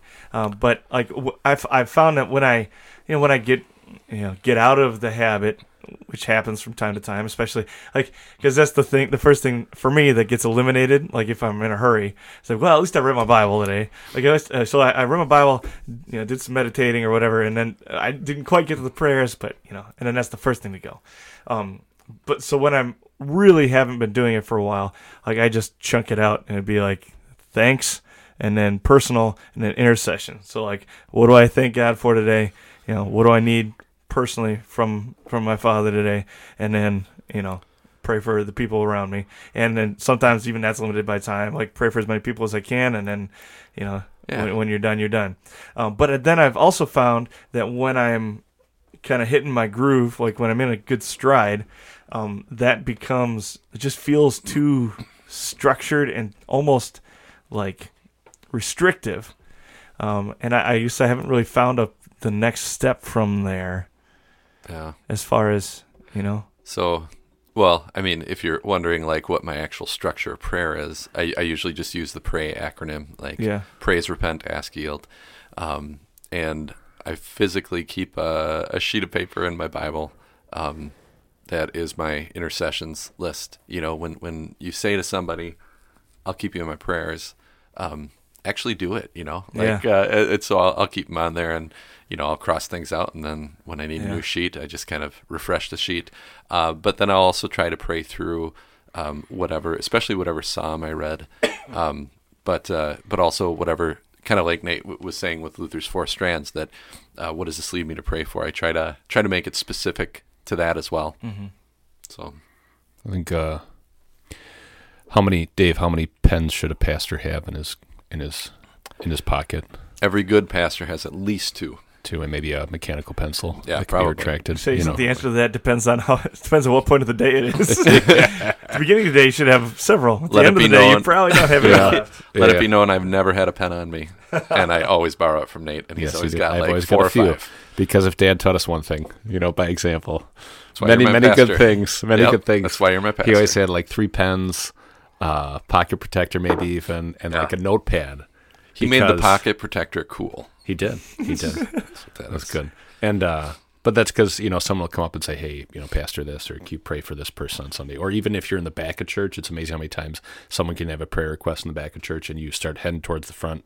Two people stop you, and you forget to even write it down. And I hate that. So having something to write it down. You had a little notepad. Yeah. And then also, Mom always prayed through our family every night. We always did. And then whoever else got tagged on the end. God bless. Mom, Dad, Becky, Katie, Debbie, Erica, John, Angie, David, Cindy, Nate, Ben, Julie, Matt, Chris, Annie. And then when the in-laws would come in, they get added in. Mm-hmm. But just do they get added in like when there's a ring? Or like when things start getting serious? It's got to be at least a ring. Yeah, a ring. I would say a ring, yeah. And otherwise, they're just at the bottom of the list somewhere, right? Right. Yes. But then, praying, was it Professor Gergel? He said, he'd show us what he did, and he'd, do one side of the family one day, the next side the other, and then different people in his life to pray for. And I thought that was a cool thing, so I try and copy that, that way. Because I always appreciate it. I know if no one else is praying for me, my mom is praying for me every day. Mm-hmm. And she's got certain things that she prays for us on. So I thought that's always a cool thing. Yeah. So, and praying for people. I like how you use, with Thanksgiving, you start out with thanking God and then go on to the rest of the stuff. Yeah. Because there's always something to be thankful to God for. Yeah. And that's on the days it goes well. Some days, everything gets bypassed over, and Dave said, you open up your email and shouldn't have done that. Shouldn't have done that. It's hard to close that floodgate. I know. Yeah. And being when you have routine, I think it's wonderful too. Mm-hmm. Like you have a thing that this is what you do, and this is the normal time you do it. I think we're creatures of habit, and those could be good habits or bad habits. And I think making that a good habit and doing it right away to set your day off on the right foot. I find maybe I'm more patient with people and more outward looking after that devotional time rather than inward looking or down or whatever else.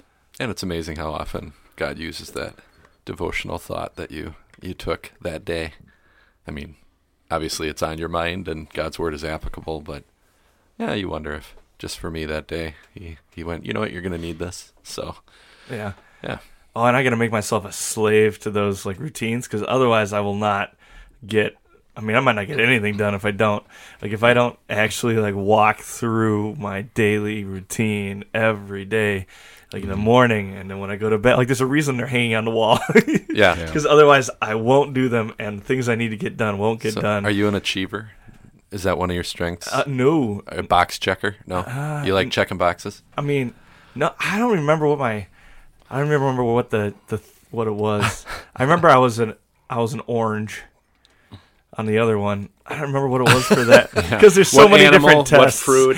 What I know my own Disney princess. I'm do you? Pocahontas. Yeah. I can see that. I can see that totally. I love all those personality things. Oh anyway. My goodness! Sorry, I didn't mean to take you off track. No, but you need your daily routine. Well, and like you say, the biggest part of it obviously is prayer and devotion. But then it also just gets into like having the dishes washed and getting the laundry done, and like if I don't clean on Friday, stuff's not gonna get clean. So you just gotta clean up on Friday no matter what, that kind of stuff. Yeah. Otherwise, like if I don't go grocery shopping at the same time, I'll run out of food, because like it sounds so whatever, but it's just the reality, I guess, of how my brain works. Right. And the other thing is, when you make something routine like that, you can kind of do it. Not that you want to do your Bible study and stuff mindlessly, but you're not fighting that battle of convincing yourself to do it. You're sitting there like, I really should. Like you find yourself sitting there doing it, and you go, oh, I'm glad I'm doing this. Right. Instead of having to fight that daily battle every day of, I really need to get down and read my Bible, but I don't feel like it. Yeah, and that can be a good thing to drive you to it. I think you're a weightlifter, and you're very conscious of that and faithful with that. And I think like the day you don't lift, when it's a day you should lift, COVID. It kind of grates on you. Absolutely. You go, like there's something. It's like there's something off about your whole day. Yeah. When it literally, like, parts of your body start to feel off and, like, your head's not in the same space, all that kind of stuff. Yeah. So it's getting into that, Yeah. The same is true with your family devotions, or your family routine, I should say. One of the blessings of having taken this call is that, I can have dinner with the family more often, and if I have to go, if I go back to the office after supper, that's one thing. But but like where I'm not caught in meetings during the supper hour or anything like that, usually. But yeah, so at supper, like even if I know that I have to go back to the office and I just kind of want to hurry up and get back there, my kids don't let me, like they will put the Bible in my hands and say, okay, it's time for devotion. So we always do our family devotion at supper. If you don't, it's not supper, and the same is true with going to bed. I can't imagine a scenario where they go to bed without saying prayers and singing songs. Like that is just the routine. Like, and even as they're getting older, you're still doing that? Yeah, for sure. That's for sure. Has it shifted and changed at all since they were little kids? No, no, really not. I should say that the older kids now that are in high school, they will, they'll sit. They'll always usually be around when the younger girls are going to bed, and so whoever's in the room is joining in the prayers and the songs. Right. And so, but yeah, I wouldn't say that, finally they go to bed after we do. So yeah, I suppose, yeah. But we always remind them, say your prayers. But yeah, for especially the grade school, up through 8th grade, for sure, that's the routine. Yeah. How about you? Like, what does your family routine look like? Yeah, I think COVID was... Which was also our routine growing up. Yeah. Yeah. Just with all this devotion talk, just living in God's grace, because, we don't do it perfectly any day, and some days we totally mess it. But for family, COVID was a blessing to reset because, parish ministry, when are people available? It's usually evenings. Mm-hmm. So, I try and front load that in the weeks and kind of make that my second shift part of the week. But usually I can get home for dinner. That's the blessing of living close to church and a wife that's understanding of that. And so we'll try and do that. And then at the end of dinner, that's when we break out the devotion book. During Advent, it's kind of cool because you got the opportunity to haul out candles and stuff and, make more tactile stuff for the kids. Because our youngest is 4, our oldest is 7th grade. So they're still in that pocket where they're, pretty excited about it and stuff. Mm-hmm. So, and then just picking out a devotional that, we like. I was trying to read just from Scripture, but I don't know if the little ones were catching it as much. So we'll use like one of the Little Visits with God or, something from My Hand in His by Herman Gockel or some of those. And just a short little devotion, ask a few questions of the kids, and then say our evening prayer. We were spreading it out, but sometimes in the trying to get the kids to bed fight, it's maybe prayer at the end of dinner was good. Yeah, and that's been the nice thing of now that my kids are all out, in school, that that would be a transition from doing like Little Visits with God to just Scripture, just read Scripture and go around the table and say what was one wow thought or one thought that struck you, and it's just cool to see what they come up with and what they appreciate or whatever, and then that makes for a pretty good devotion. And then end with prayer and so I've appreciated that because not that Little Visits with God isn't deeply theological and like sometimes very, you're very inserting a few more things into there too. So. Sure, yeah, but yeah, it's usually very, very simple and moralistic and so you're bringing the cross in there and Jesus being able to focus on what the Bible focuses on, which is the justification by grace through faith as the core, and being able to bring that into every devotion and teaching, really modeling for them how to read Scripture. That's been fun. Yeah. Do you guys have any like rites of passage or anything going on at home? Beating Contra. That's probably one. It's so easy. Yeah. Well, it's not easy the first time. Someone's not showing you the tricks. That's true. What do you mean by rite of passage? Well, like some families will do. It'll even be things like your daddy date, like once a week, once a month, or something like that, or like which I think a lot of families, especially families with like business people, like parents who are business people and things, where they're not around a lot, especially like when the kids are around, they'll get really intentional about it. But even just like, like when you're 15, like we're going to go on a hike or something like that. Like a lot of those things are starting to make a comeback. And you guys are obviously very active in the daily lives of your kids anyway. So maybe those things become less important as you become more active on a day-to-day. You don't have to be as intentional about it maybe, but I think birthday breakfast for us. So it's just dad and the kid, and we go out for birthday breakfast, and I let them do lunch if they want. So that's one thing, and then it's my birthday. Don't make me get up that early. Yeah, and almost every Friday night is movie night. So we make I make the popcorn. You buy the seasoning. You know what I'm talking about? Yeah. The white cheddar or nacho cheese. Nacho cheese is a good one. Garlic parm, whatever, and just make a ton of popcorn, soda, movie night. Turn the fireplace on. That's kind of become a family, especially with COVID. We wanted our kids to see the classics. So they're gonna watch all the Karate Kids. Obviously, need the Indiana Jones. Yep. Got to have the Star Wars. Got to make sure that they get the classics. Absolutely. So that's kind of what. Yeah, it's become. We always had movie night on Fridays, but it's very intentional. Half a cup of Grandpa Groff's. Half a cup of Groff's. Of Wildwood Cola. Oh, Wildwood root beer. Got the trees there. Yeah, for sure. Yeah, no, I like that those things are making a comeback. I mean, maybe they could be overdone, but I think it's good to mark those and to take the time to do that, before all of a sudden they're out of the house, because it goes very quickly. Well, I think sometimes they become kind of an excuse for bad behavior as a parent too. Like bad habits, where you're like, well, we have a date every month, so I don't really need to show up for this, that, or whatever, because at least we get some time together. I think it's easily because it becomes an excuse like that. But like I said, there are other families where they wouldn't be doing it otherwise. Where that that if that wasn't built in, then it might not be happening. Well, it goes back to the routine thing, right? Yeah. If you need it, Yeah, I don't true. need to make eating part of my routine. Right. Like that I will do anyway. Yeah. So, but if you need to. Right. Yeah. Yeah. That could be a good thing.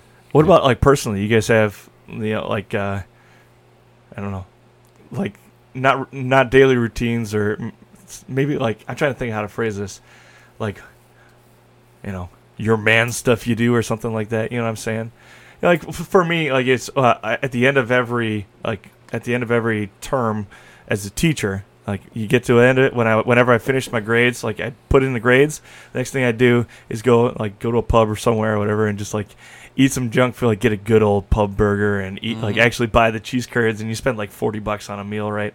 And it's all junk food, but just that one time, and you just kind of reward yourself a little bit. Or for a long time I did just Saturday morning, and ate pancakes on Saturday morning. It just seems like such a silly thing, but especially when I was living alone, in Milwaukee, you just listen to a good podcast because I didn't have time during the week, and make a big load of pancakes. And every once in a while, some buddies would come over and join me, and you kind of became a thing. And then I just really haven't done it a whole lot lately. But even just having a day at the lake with the guys every summer, stuff like that. Do you guys have any of that going on? Some guys will do fishing trips, things like that. Yeah. Or get together and you go on a hike or something. Do you guys have any of that going on? Well, morning basketball was one thing for a while, but I would say we've got a group of guys that we do cards with. Probably every other month, something like that. Those are fun. Just the guys, kind of thing. I think we growing up, we just had we had Fourth Commandment kind of trips. We go to this relative, that relative, grandma and grandpa on either side, and then I like that Fourth Commandment trips. But then you call them vacations. Yeah, but, it's vacation from normal. Right. Yeah, but the blessing was, we get to see cousins, and that was just fun. I'm using that forever now. Fourth Commandment trips. Yeah, I like obligation, that. Vacation. So, no, my father-in-law said that he talked about his weeks of vacation, and we had the Fourth Commandment vacation this week, Fourth Commandment vacation, then we did a family vacation. So, but we did, we get to go, Heaven on Earth was the cabin, up north, renting some cottages and 7 Mile. And, our cousins would be there, and the parents would all hang out, and then the kids would just get lost all over the place or in the water and, on the beach. And it was just every age kind of had something to do, and we'd look forward to that. And then just other times you get together.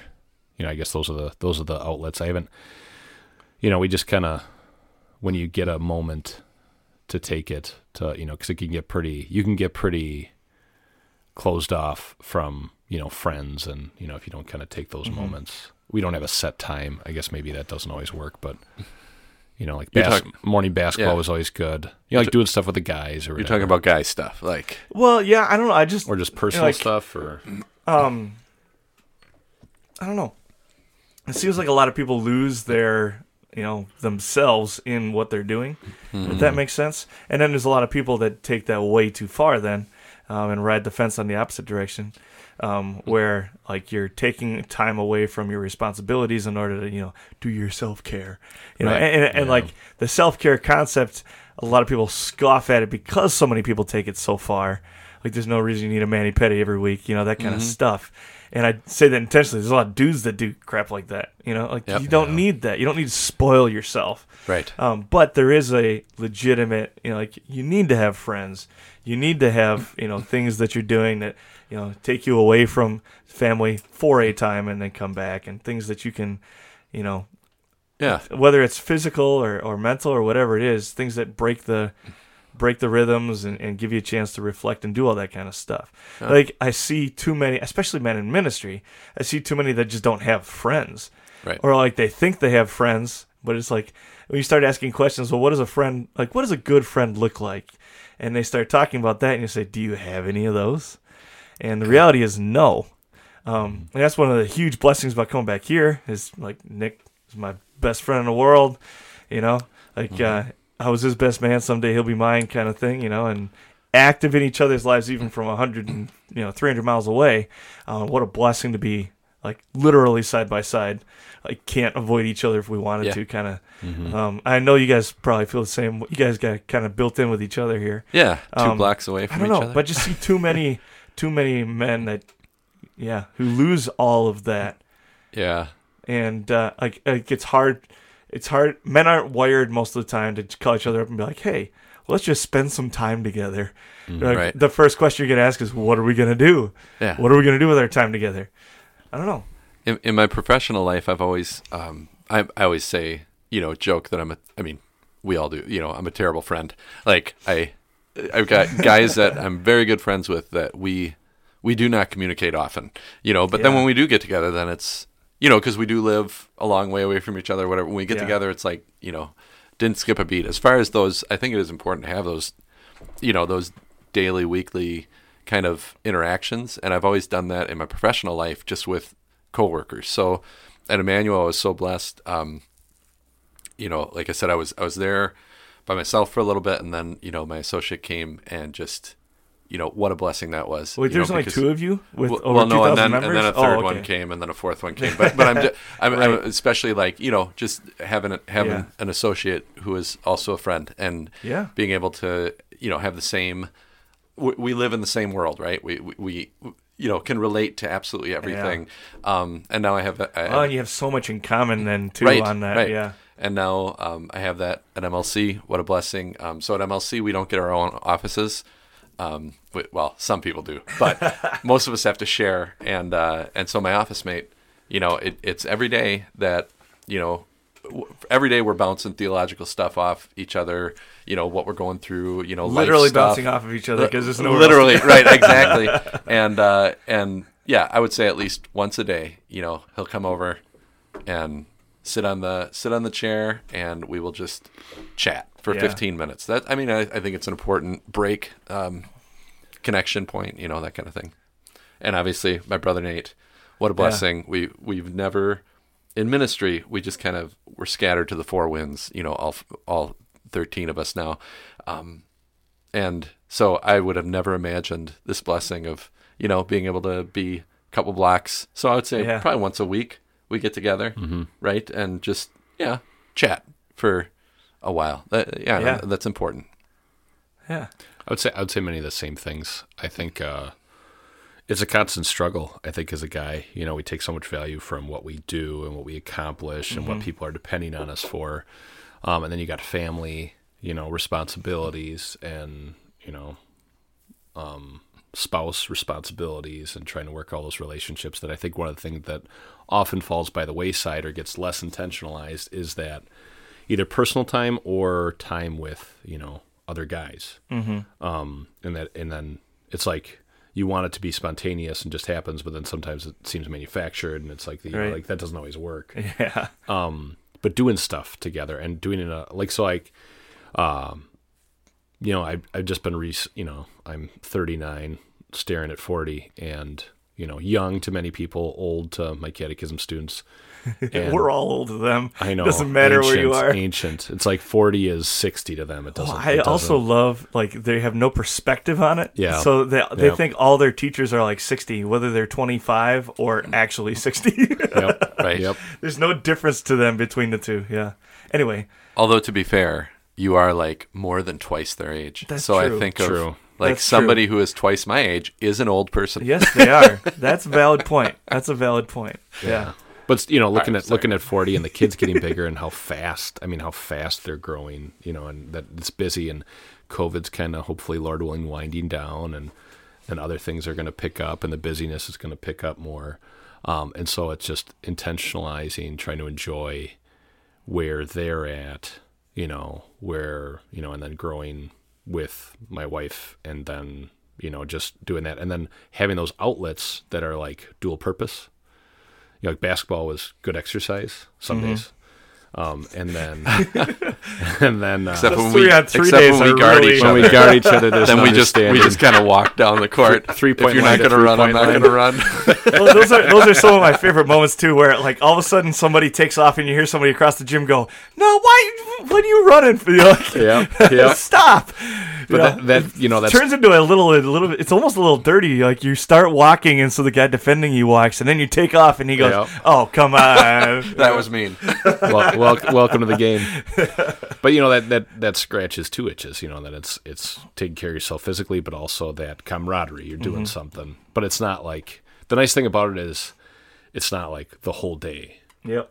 It's an hour, it's set, it's boom, and then you're going to the rest of your day, and you kind of you had that, and then also you got people that you're regularly in contact with, and that are nearby, and that if you ever do want to get together at a establishment or whatever, it's there. Yeah. And there's no like contract involved with it either. No, like you can't make it for a while. You can't make it for a while. Like, you just kind of it's a group of guys to get together, and that's what it is, and it's good. So, All right, so sorry not to interrupt you No, here, but go as for we it. wind down a little bit, we got the two questions we got to ask everybody that comes on the show. The first one, I should have prepped you for this. Oh, well. That's right. So if you could go back and talk to your 18-year-old self, what would you tell him? You get one thing you can tell him. The best answer ever so far was Larry Clark. He just said, I'd punch him in the face. But otherwise, what would you say to your 18-year-old self if you could talk to him? 18-year-old self? Well, go to bed. Yeah, that's probably it. Go to bed. Like, there's some wisdom there. yep. Study and go to bed. Yeah. Still catching up on that, Steve. I figured it out. First year of college was a little rough as far as that goes. Don't start the homework till 1 a.m. and then try to get up for 7:30 class. Yep. Like, you idiot, just go to bed. Yeah. But I was really good at Mario Kart. Really good. Really good. I mean, I got hours of You were practice. good. You were good. That was your game. That was my your game. That was my video game. That was one where I'm like, how did he get so good at this? Because usually we were all pretty even. We had these same experiences, and then you went away, and all of a sudden, Again, starting homework Just at came back and 1:30 it was just on another because level. Mario Kart took precedence. So you have to exert your dominance before you can really focus. I've got to on take anything down all the challengers. I'm not walking how's the away king with stay the on belt, top, right? Yeah. I just I think go to bed is very wise. I think just stay in God's word, stay around God's people. I think one of the constants that you talk about having role models and people that you'd emulate, and kind of part of the purpose of this podcast, having people that you're talking to and having these conversations with. But, you learn so much from that. So God's word and then the application of it. I think God's word and God's people. And then, kind of kick you back onto the right track, which often needs to be done. Yeah. Absolutely. At least in my life. So. Yeah. Well, I think the other weird thing about that, the way when you start thinking about that question is, what could you say that would actually, that I would have actually listened to, Like, what could I have said to myself that I've actually would have heeded and, taken to heart, you know what I'm saying? And I don't think I've figured it out yet, what I would have actually heard from, some dude walking up to me saying, hey, man, this is going to be important, listen to this. I still haven't figured it. I'm sure there would have been something. Because there were men who did come into my life and just say, one thing, one piece of advice that's never left. But I don't know. And the other weird thing about it is, there's a lot of those experiences that I really wish I could have avoided them looking back. But then I also wouldn't be who I am and where I am. And I kind of like who I am and where I am. Right. I was just going to say, I was very impressionable. And so I did take to heart, when people would say things. So... Mm-hmm. I don't know. I mean, I don't hate my 18-year-old self, right, yeah. And those things that I did go through taught me lessons, and now I know, don't go to bed at 3:30 in the morning. That doesn't work well for the next day. Yeah. It only took me a year to figure that out. Well, when you're 19, get it through the knucklehead. Yeah. But I think that actually, going back to what we were talking about before, the idea of having a difficult life so that I might be with him, is that I there's just a bunch of things in my early 20s. If I could have just avoided all of that, my life would look very different, and there would have I just could have avoided all of that pain by not being an idiot, But then I don't think if I had been able to avoid all that pain, I think I would still be an idiot, know. I would have never gotten past being an idiot because I would have never had a good reason to, and you say where that pain, that self-inflicted pain, serves you very, very well after a while. Yeah. What advice did you give your 18-year-old self? You're not supposed to turn it around on me. He asks the questions. He doesn't answer. Yeah, there's a reason you're here talking to me. Gotcha. I would probably just, I really didn't have any sort of real devotional life at all whatsoever. And it almost feels like a cop-out to say that. And I also know I wouldn't have listened to myself. Yeah. But I think maybe then, since I probably wouldn't have listened to myself, that warning of, there's things coming down the pike. Yeah. And when those things hit you, and when you start dealing with the business, the first place you should turn, there's going to be a whole lot of other things you can turn to. They're not going to solve your problem.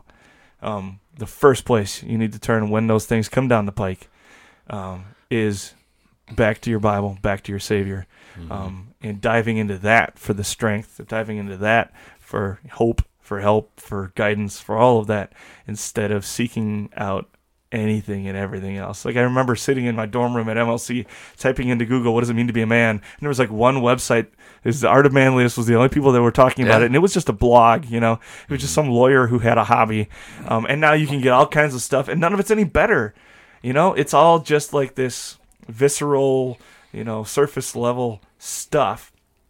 And if instead of typing into Google, what does it mean to be a man, and trying to learn how to whittle so I'd feel better about myself, if I had just opened up my Bible and said, well, what did David do? There's a list of how many mighty men, clearly the Lord thought they were awfully mighty men. What did they do? Yep. And looking at that instead, and taking points from there, instead of looking at the world and saying show me how to be a man. You just say Lord, you made me. What did you want me to be? What was your design? Yeah, he gives plenty of information about that. Yes, he does. Yeah. Has anybody ever harkened back to Back to the Future 2 and said, "Well, I'd give my 18-year-old self a sports almanac"? From that would have been dangerous, as it was for them. As it was, if we learned one lesson from Back to the Future 2, be a lot better at gambling, probably. If I did. Yeah. No. All right, the last one would be then, what is a Christian man, or what makes a Christian man? A man of God. Mm-hmm. I think being formed by God's grace and forgiveness and finding that each day and then living in that, because the world never teaches you that. We're never going to find that within. And you don't always hear it from others, but to live in that forgiveness and grace and then try to emulate that to those whom God has put into your life and blessed you with. I would say understanding that your Christianity is the one and only business of life. If you describe the Christian life in one word, necessary would have to be the word, like Jesus did. You must That's awesome. take up your cross and follow me. That all the other stuff doesn't really matter as long as you keep that focus. That's a true Christian man, right? Who keeps Christianity as his identifier and not what he does for a living or any of that stuff. So, or what his hobbies are. So, I like that. Necessary. It's a means to an end. Yeah. My Father wants me to be with him. In order to get there, we got to do this. Yep. It's simple. Yeah. Yeah. The way I usually phrase it is something to the effect of, like, forget what the world says.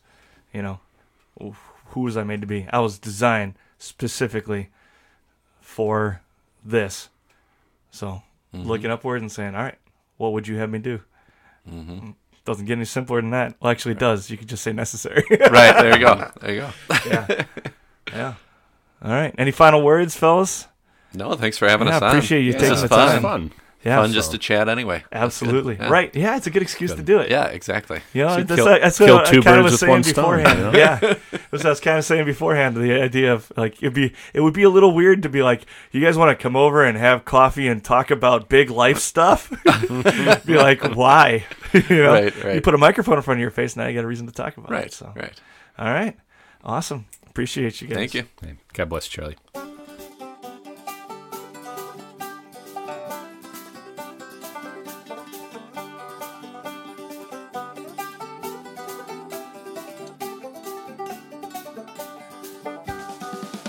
Thank you for listening to the Gird Up Podcast.